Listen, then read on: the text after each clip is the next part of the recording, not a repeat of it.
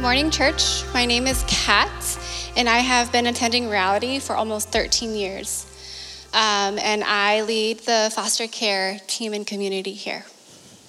Today's text is from Matthew 21, verses 1 through 15.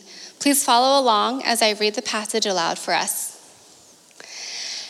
As they approached Jerusalem and came to Bethphage on the Mount of Olives, Jesus sent 2 disciples, saying to them, "Go to the village ahead of you, and at once you will find a donkey tied there, with her colt by her. Untie them and bring them to me. If anyone says anything to you, say that the Lord needs them, and he will send them right away." This took place to fulfill what was spoken through the prophet. "Say to daughter Zion, see, your king comes to you, gentle and riding on a donkey, and on a colt, the foal of a donkey." The disciples went and did as Jesus had instructed them. They brought the donkey and the colt and placed their cloaks on them for Jesus to sit on. A very large crowd spread their cloaks on the road, while others cut branches from the trees and spread them on the road. The crowds that went ahead of him and those that followed shouted, "Hosanna to the Son of David. Blessed is he who comes in the name of the Lord. Hosanna in the highest heaven." When Jesus entered Jerusalem, the whole city was stirred and asked, "Who is this?" The crowds answered, "This is Jesus, the prophet of Nazareth in Galilee." Jesus entered the temple courts and drove out all who were buying and selling there. He overturned the tables of the money changers and the benches of those selling doves. "It is written," he said to them, "My house will be called a house of prayer, but you are making it a den of robbers." The blind, the lame came to him at the temple, and he healed them. But when the chief priests and the teachers of the law saw the wonderful things he did, and the children shouting in the temple courts, "Hosanna to the Son of David," they were indignant. This is God's word.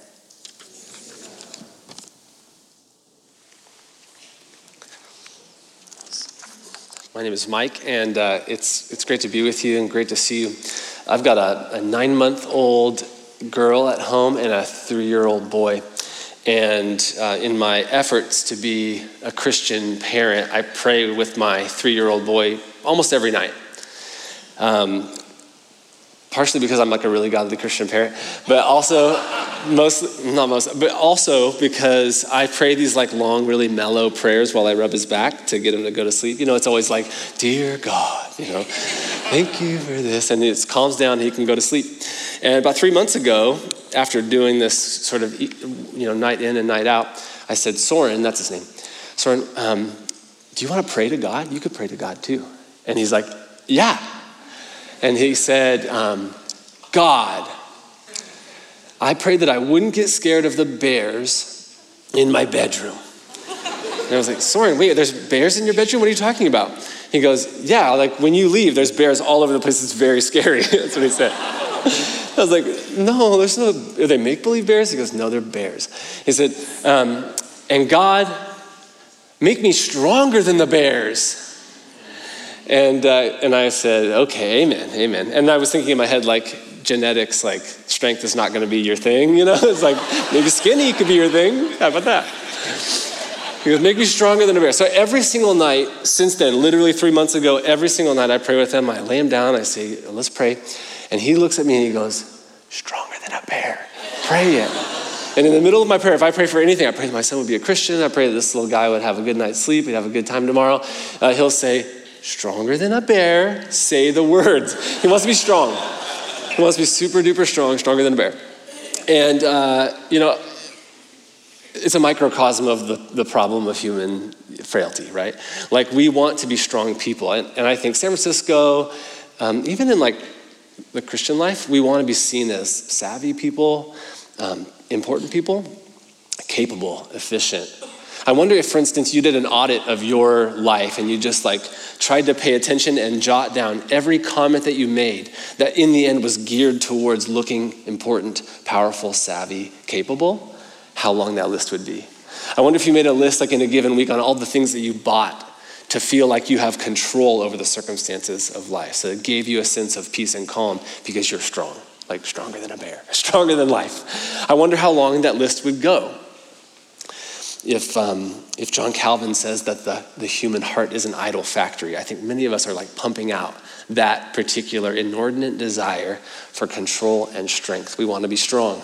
We read a passage here in Matthew 21 where Jesus is paradoxical, countercultural, confrontational, but he's riding a donkey into a city to his death, because some of us know the rest of the story here.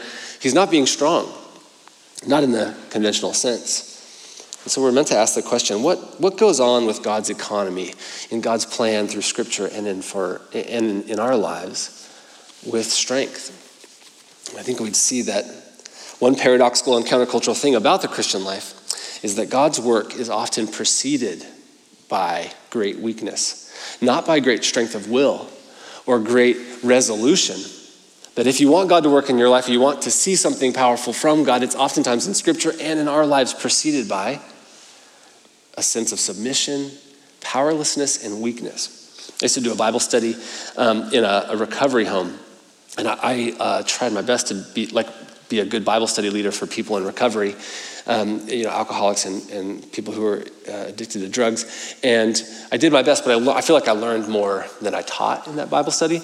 But the conversation between these different people would happen every single week, where someone would come with a comment that was about self-actualization, self-strength, self-realization, what I've got inside of me that will make me good, yada, yada. And inevitably, somebody else in the Bible study would say, that's your addict brain talking. Like if you just followed your heart, you know where it got you. You followed your heart and it led you to the bottom. And so invariably, the conversation would go, you need something bigger to follow. You need something stronger. You need something altogether different than just following yourself to make you strong. In fact, the first step of the 12 steps is that you have to admit that you're powerless to drugs and alcohol. Oftentimes, great weakness actually precedes strength in the way God works. Another example by way of introduction.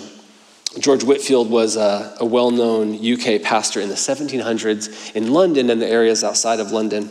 And at that time, many people were not going to church, specifically the working class and the poor and marginalized, overlooked towns, overlooked people groups, and they weren't able to go to church because they had to work so much and they had very hard lives. It had made for a very irreligious group of people who were very working class and marginalized.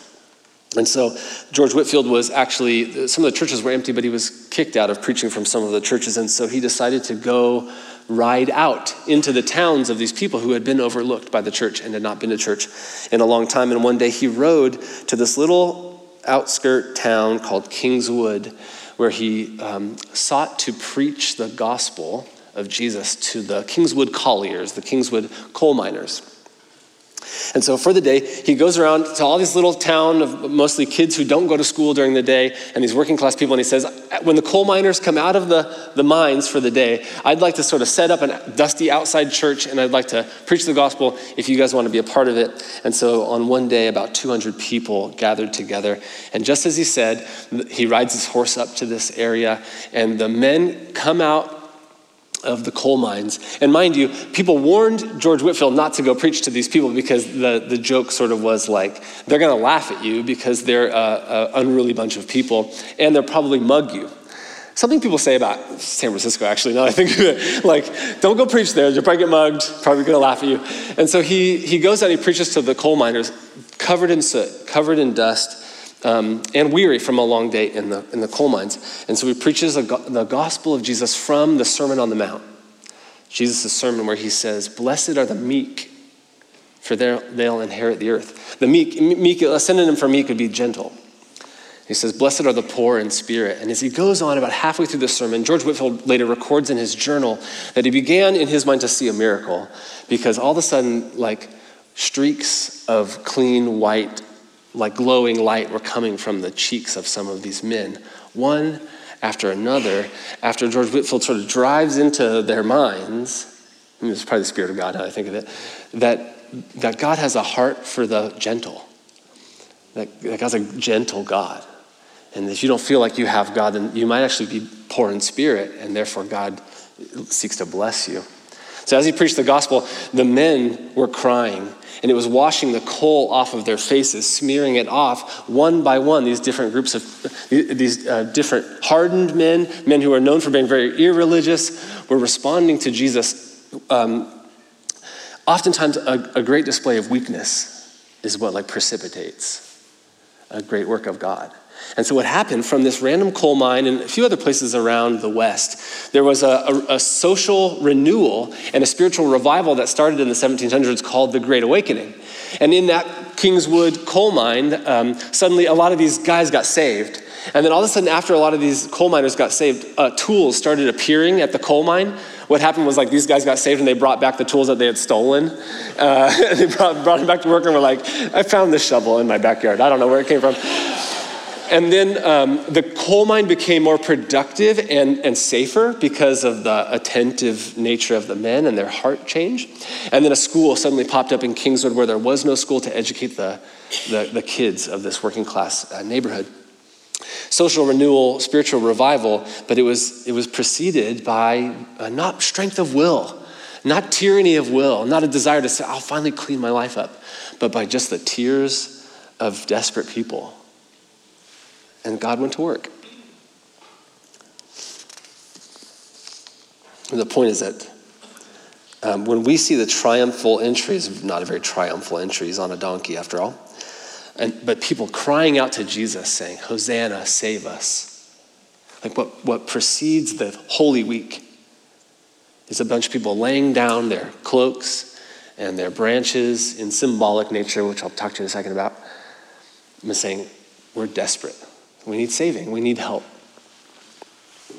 So Palm Sunday encourages us to do meditation and reflection on what I think is the heart of this passage of Scripture in verse 5. See, your king comes to you gentle, riding on a donkey. And actually, for the morning, I'd like to just break these things up and meditate and sort of reflect and just sit with each part of this sentence. First, see. What is Jesus trying to show us here? Secondly, your king. What kind of king is Jesus trying to be in the world and in your life? Thirdly, gentle. And lastly, that he comes to you. See, your king comes to you gentle and riding on a donkey. Well, the interesting thing about this passage is that Jesus is trying to assert himself on a few different groups of people. On his followers who are still sort of misconstruing the situation with Jesus, what kind of king he is and what kind of salvation he comes to bring. He's trying to assert himself on the crowds who are following him, who have an assumption about himself. And then on the religious center of life in the world in the city of Jerusalem. Jesus is asserting himself on these people, and he's creating a crisis to do so. If you look in verse 1, it says they approached Jerusalem and came to Bethphage on the Mount of Olives. And if you look back in chapter 20, something like a pivotal moment happened in chapter 20 that's also reflected in this passage. It was the first time that people called Jesus the promised Messiah, ultimate King, ruler, Lord, capital G, God. It was the first time he was called that publicly. And that he just said, yeah, that's me.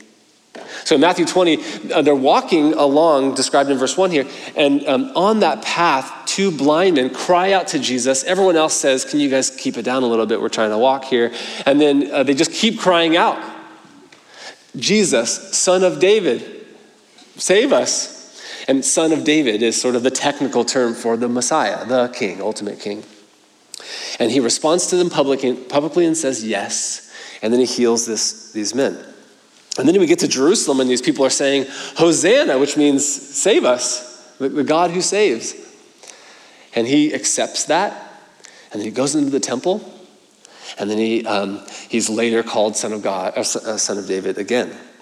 This is a pivotal moment because every other time in the life of the followers of Jesus, every time the truth would break out about Jesus, like somebody would get healed or something would get taught that was profound and people would say, I think this guy's like the guy.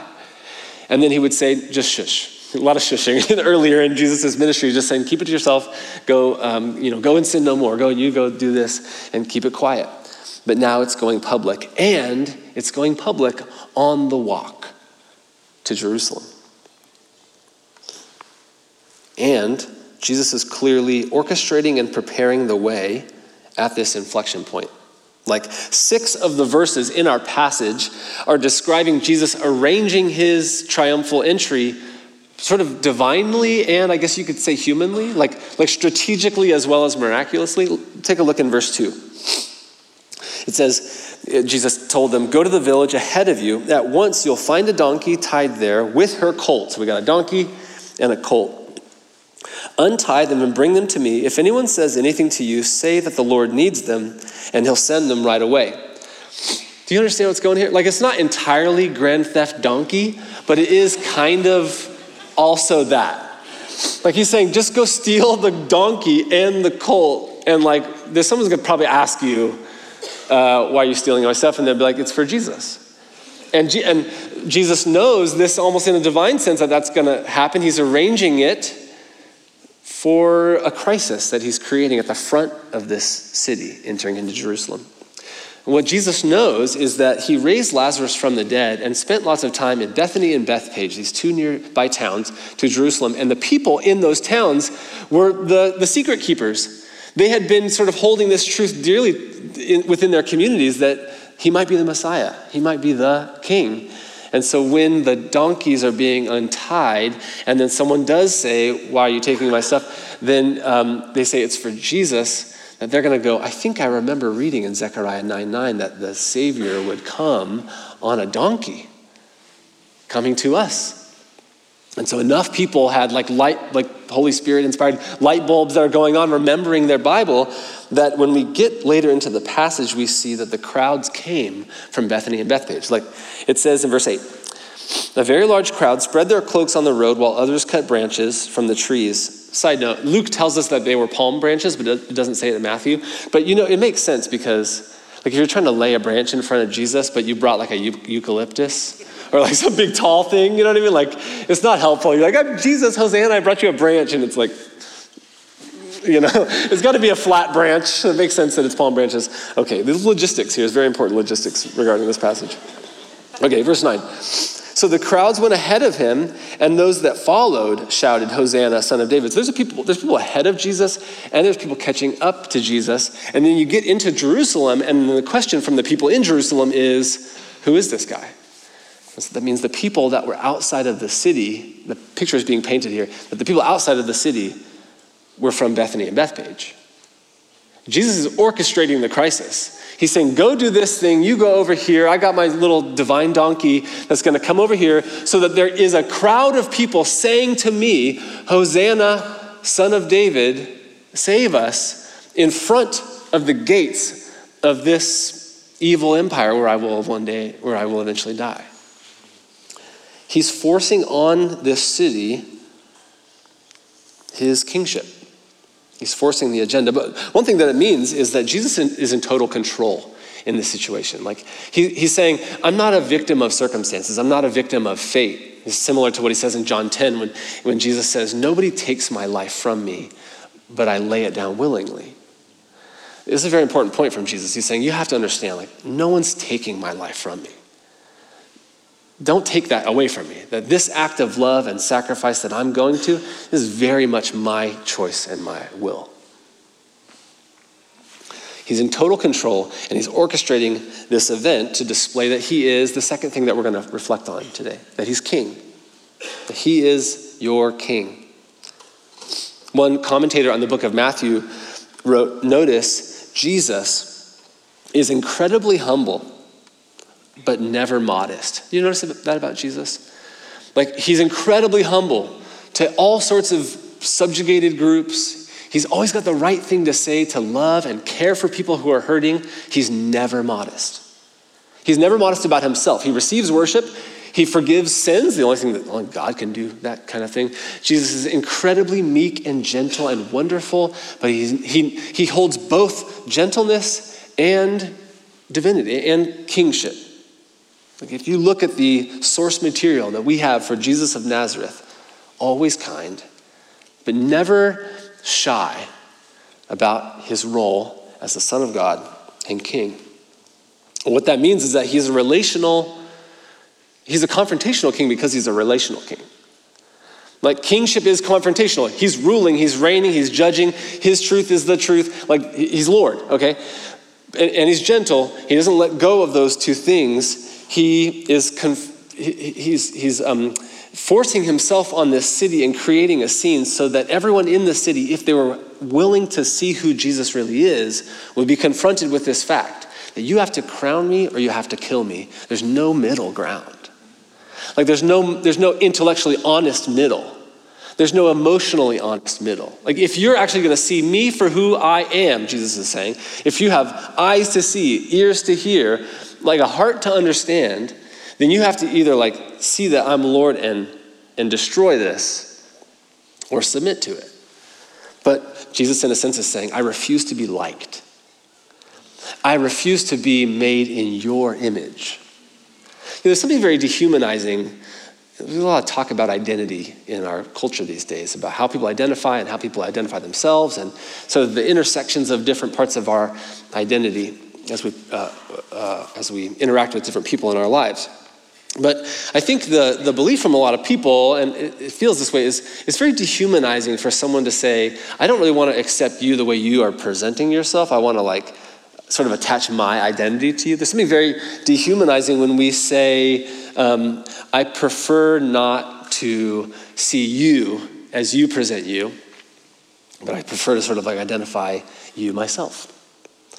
I think the challenge though is that like we do that to God all the time. Like we insist in our culture that people respect our identity, and then we talk about God and we go, you know the way I like to think about God? And Jesus is a confrontational king because he's a relational king. He insists on being actually known. And we treat God as like an impersonal force, but the thing that we know about God, if the Bible's true, if these source documents are true about the way we piece together our knowledge of God, then he's a relational God who insists on being known, and he's not an impersonal force. That means God has a persona and a personality, if you could say that. And he's knowable, and in Jesus, he's like seeable and touchable and killable. He's low and he's knowable, and that means that because he has a persona, we can't make him in our image. One of the main objections to Christianity from Sigmund Freud was that Christianity is all just wish fulfillment, which is like we just project our desires on God, and that the myth of Jesus is just us wishing that there is a God and wishing that God would be merciful and loving and kind and understand, give me identity, give me mercy, love, and all that. That it's just wish fulfillment, specifically for the purpose of making God in our image. And I think that does happen. Like Freud's not totally wrong on that. We do that to God. Like all of us bring our cultural norms to our relationship with God, and we say, I kind of like God if he's more like this or that. Like we do that. Freud's not way off. I don't know that you can deconstruct the whole Jesus thing with that. I think that's the shortcoming of it. But we do it. We make God in our image, and Jesus is saying, I know it's confrontational. I know it's going to be hard for you, but I'm king, and you have to make a choice. He's a confrontational king because he's a relational king. This is a total tangent, speaking on identity. Total tangent. Can you have 30 seconds for a tangent? Okay. I have a microphone, you don't, so it's like, that's how it works. So the thing about identity that's crazy is like there's a very disorienting and painful part of becoming a Christian with our identity, because we live in the expressive individualistic age where we look inside ourselves for our identity markers, and the number one like secular religious belief is don't let anyone challenge your expression of your personal identity. And I just want to like say out loud, it is a painful process, maybe even specifically for our kind of people, that when you become a Christian, Jesus brings his authority to your identity, and he says like, oh, those three things, yeah, more of those are beautiful. These other three things you think about yourself, those are actually lies. And like, I'm going to give you three other things about your identity you've never even thought about before, but that are going to be like a source for hope and joy and empowerment that you would have never had if you didn't have me. But it is a disorienting feeling to feel like you step into Christianity, some of you like me, like sort of like baby step into calling yourself a Christian. And then all of a sudden God's doing crazy work by saying like, you need to end that. And you need more of this, and you need to dwell deeper on this thing, and I'm going to call you a son, I'm going to call you a daughter, I'm going to call you an heir, I'm going to give you a hope for eternity. But I just want to acknowledge that it is a disorienting thing, and where it is dehumanizing for us to say, I don't accept your identity. I like to call you this or that. Jesus is the only one who has that authority over us and does good work by bringing us a new identity. Okay, tangent over. Third point, that see, your king comes to you, this is something beautiful, gentle and riding on a donkey. Jesus has gone to all this effort to assert himself on us, confronting Jerusalem, confronting the world through Scripture, confronting all of us about his kingship. What kind of king is he presenting us with? A gentle donkey king. That's that weird to say, like a king who rides donkeys. It's subversive and paradoxical, and it's meant for us to think and meditate. What kind of king rides a donkey?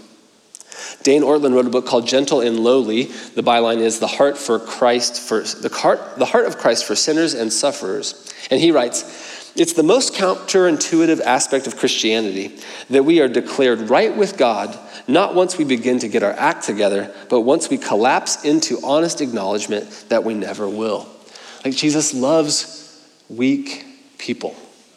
He's a paradoxical, upside-down king with a paradoxical, upside-down, counterintuitive, subversive kingship and kingdom. What's so subversive about Jesus? It's the donkey. Like, imagine you're the disciples. You know he's like calm the storms powerful.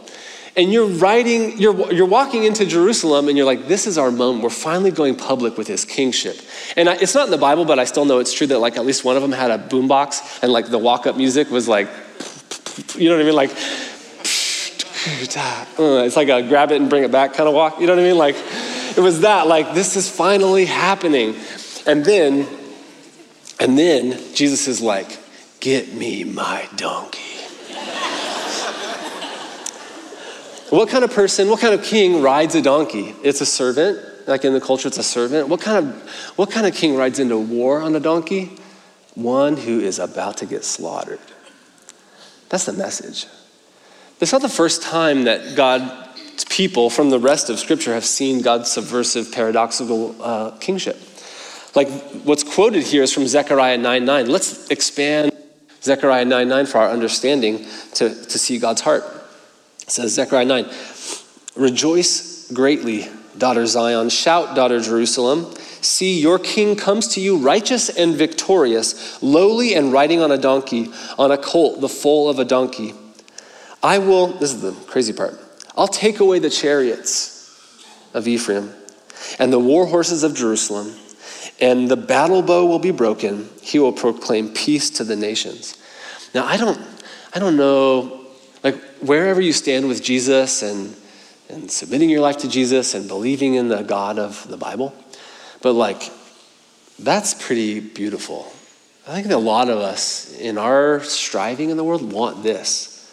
Like, is there a good king out there who breaks the battle bow, ends the cycle of oppression, ends the cycle of violence and tribalism and division? Like, however this comes to pass, Zechariah 9 is kind of a beautiful image of what all of our hearts long for. And here I'm thinking, of the children who were shot, the children and school workers who were shot this week at a Christian school in Nashville.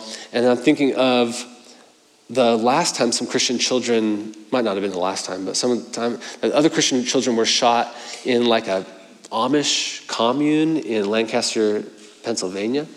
And the response from Christians, my buddy's church is hosting the funeral for some of the kids from this week, and then the Amish people who by every measure are like the most extreme Christians that you've ever met. They're the most fundamentalist Christians ever, and like they take all this stuff so hardcore, and that Christian belief led them, those Amish folks, to forgive and care for and offer like resources to the families of the shooters. There's something about God's kingship and his gentleness that like produces a kind of peacemaking that I think is beautiful. Whatever you believe about Jesus, I want a king. I want a king that's virtuous, that breaks the battle bow and brings peace to the nations. And that's the claim about Jesus. The point is that we have to hold both of these things to have that resource. That's sort of what goes on with Christian belief as it works out in the life of a Christian. That he's a king, judging authoritative, truth-speaking, declaring, gentle, low, approachable, and loving. If you miss one of those things, I think you miss something powerful about our God. I'll give you an example. So we talked about Freud. Let's talk about Friedrich, other famous atheist, Friedrich Nietzsche. His famous objection to Christianity was that the world should be led by the Übermensch. The world should be led by these cultural elites that rise to the top in society, who become smart enough and powerful enough, and they have the beautiful art. And these Übermensch should run things in the world. And the Christian myth can really be deconstructed down to the poor making up a God that gives them power to battle with the Übermensch. Christianity is really just, if you break it down, a mythos that helps the poor to feel like their lives have meaning so that they can gain something on the powerful. Weirdly and paradoxically, Karl Marx, atheist, also said a similar type of argument, except for he was saying that all Christianity really is people claiming to know God, people claiming to have the truth about God, and the powerful using that truth to subjugate the proletariat, to subjugate the working class. So Marx says God stuff is really just keep the powerful powerful. And Nietzsche is saying it's really just the poor trying to rise up. One says Jesus is sort of a king that creates other kings. One says that Jesus is gentle. Whatever, they can't both be right. That's the point I'm trying to make. Also, it's crazy because it's Freud is Freud's all religious claims are wish fulfillment, except for my claim. That's not wish fulfillment. My claim is the one non-wish fulfillment thing. Marx is all claims about God are power plays, but not this claim. This is the one good one. The rest of y'all's are power plays. Nietzsche, same thing, counterintuitive. Circular logic, I think is what they call it. He's gentle and he's a king. And I want to expose you to a Christian theologian named Miroslav Volf. He's a professor at Yale, or was a professor at Yale, and he's from the Eastern Bloc. And he wrote in the 90s about exclusion and embrace. That's the title of his most famous book. And he's writing from a culture that had these cycles of violence where, because they took vengeance upon themselves, it was just tribalism and a cycle of violence where these people were killing themselves over and over again, retribution over retribution over retribution in Yugoslavia and all these other Eastern Bloc areas. And Miroslav Volf spoke at the UN in that time, and then he spoke a very similar talk in the days after 9/11 in New York with political leaders there. And I'd like to share a quote with you. But to frame it, he's saying, Jesus gives us great resource for peacemaking in a busted world. If you hold that he is king and capable of real judgment, but is also gentle, lowly, forgiving, and loving. And if you lose either of those things, you lose your resource for peacemaking. Here's what he says. Mind you, this quote is at the end of his book, so it's a little bit of a mic drop quote. So if this is offensive to you, just apologies. It's Volf, not me. Okay. My thesis that the practice of nonviolence requires a belief in divine vengeance will be unpopular with many Christians. Soon you would discover that it takes the quiet of a suburban home for the birth of the thesis that human nonviolence corresponds to God's refusal to judge. In a scorched land soaked in the blood of the innocent, it will invariably die with other pleasant captivities of the liberal mind. Volf is saying that if you believe, even if it's hard to believe in a God who is king, who claims to have a truth bigger than our own or a judgment, but that you have actually been wrong, not that you live in the quiet of a suburban home where no one's really done injustice to you, but when deep bitterness grows deep inside your heart, as he describes in the final pages of his book through his testimony, of brothers with their throats cut and mothers and sisters taken advantage of. That in that context, you've actually been wronged so deeply you don't have words or response to it, except for a cycle of violence and retribution. That God as king who can do something about evil is good news. And it's the only recourse to giving up the gun, giving up the sword, giving up retribution. It's in other words, it's like saying, only God can really judge and know when someone deserves a kind of judgment. And only God knows when they should be treated with gentleness, and hurt people, and it's a part of a systemic issue that none of us can grasp the depths of. Only God has the ability to be king and the heart to be gentle in the same time. And so only he should be trusted with those things, and that's the recourse to peacemaking. Even though Wolf says it may be an unpopular thing to Christians in the West, actually he says. And we want strong saviors in our culture, even if we see a savior that is weak in our passage. A book was written by a New York Times commentator recently called The Davos Man. The byline for the book is how billionaires devoured the world. And in the book, it just describes that in past ages, we used to sort of look to strong saviors that were radiant and beautiful and capable and creative to lead our culture. Like it used to be the supermodel, it used to be the rock star, it used to be, the scholar, but now it's the billionaire. The billionaire entrepreneur leads the way. And that on some level, a lot of us want to be strong, capable people who are so entrepreneurial and brilliant that we are hyper capable to even save the world with our technology and stuff. But that we're also so rich that we're free from being canceled. We don't have to worry about resource problems. And so all these people just look to the billionaire class and are saying, if I could be saved if I'm like that they lead the way. And as Christian commentators sort of interact with the Davos is a place in Switzerland where all the rich people hang out. Did you know that? Okay, that's what I mean. Like all the world leaders hang out in Davos. They hang out in Bohemian Grove where that weird statue is of an owl where all the people worship an owl. This is right here in town. You guys don't know what Bohemian Grove is? Okay. You can look it up. Don't Google it now. Anyways, so weird place in the woods here, and as well as in Davos, Switzerland. And that's where the billionaire class hangs out and plans what happens with society. And if you want to be like that, like the hyper-competent entrepreneur, Christians commenting on the book have noticed that is like at the heart of our high-performance, high-exhaustion culture right now. Like a lot of us, we're constantly thinking, how can I get more efficient? How can I get more fast? How can I outsource this? How can I be more capable? And I wonder if our interpretation of the life of Jesus is also making that worse. Like I wonder if you take a religious mindset to that and say, I need to keep this God plate spinning as well as this work plate spinning, if it might even be that Christians are the most anxious in a particular read on life with Jesus. That we're meant to keep up righteousness in regards to God's grace. And so we want to be the entrepreneurs of our own life. But it's actually a very difficult thing because it's tremendous pressure. For instance, the Jews wanted to overthrow Rome so they could be free. But in an individualistic culture where everyone follows their heart, when your life has problems, the only king that you can overthrow is yourself. Exhausting. That all it is we're not looking to other things because all we do is look inside of ourselves. And when we see problems inside of ourselves, the only thing that we overthrow and do battle with and destroy are the other parts of us. It's an exhausting thing. We need gentle saviors. We need a gentle savior. On the cross, Jesus expresses ultimate weakness.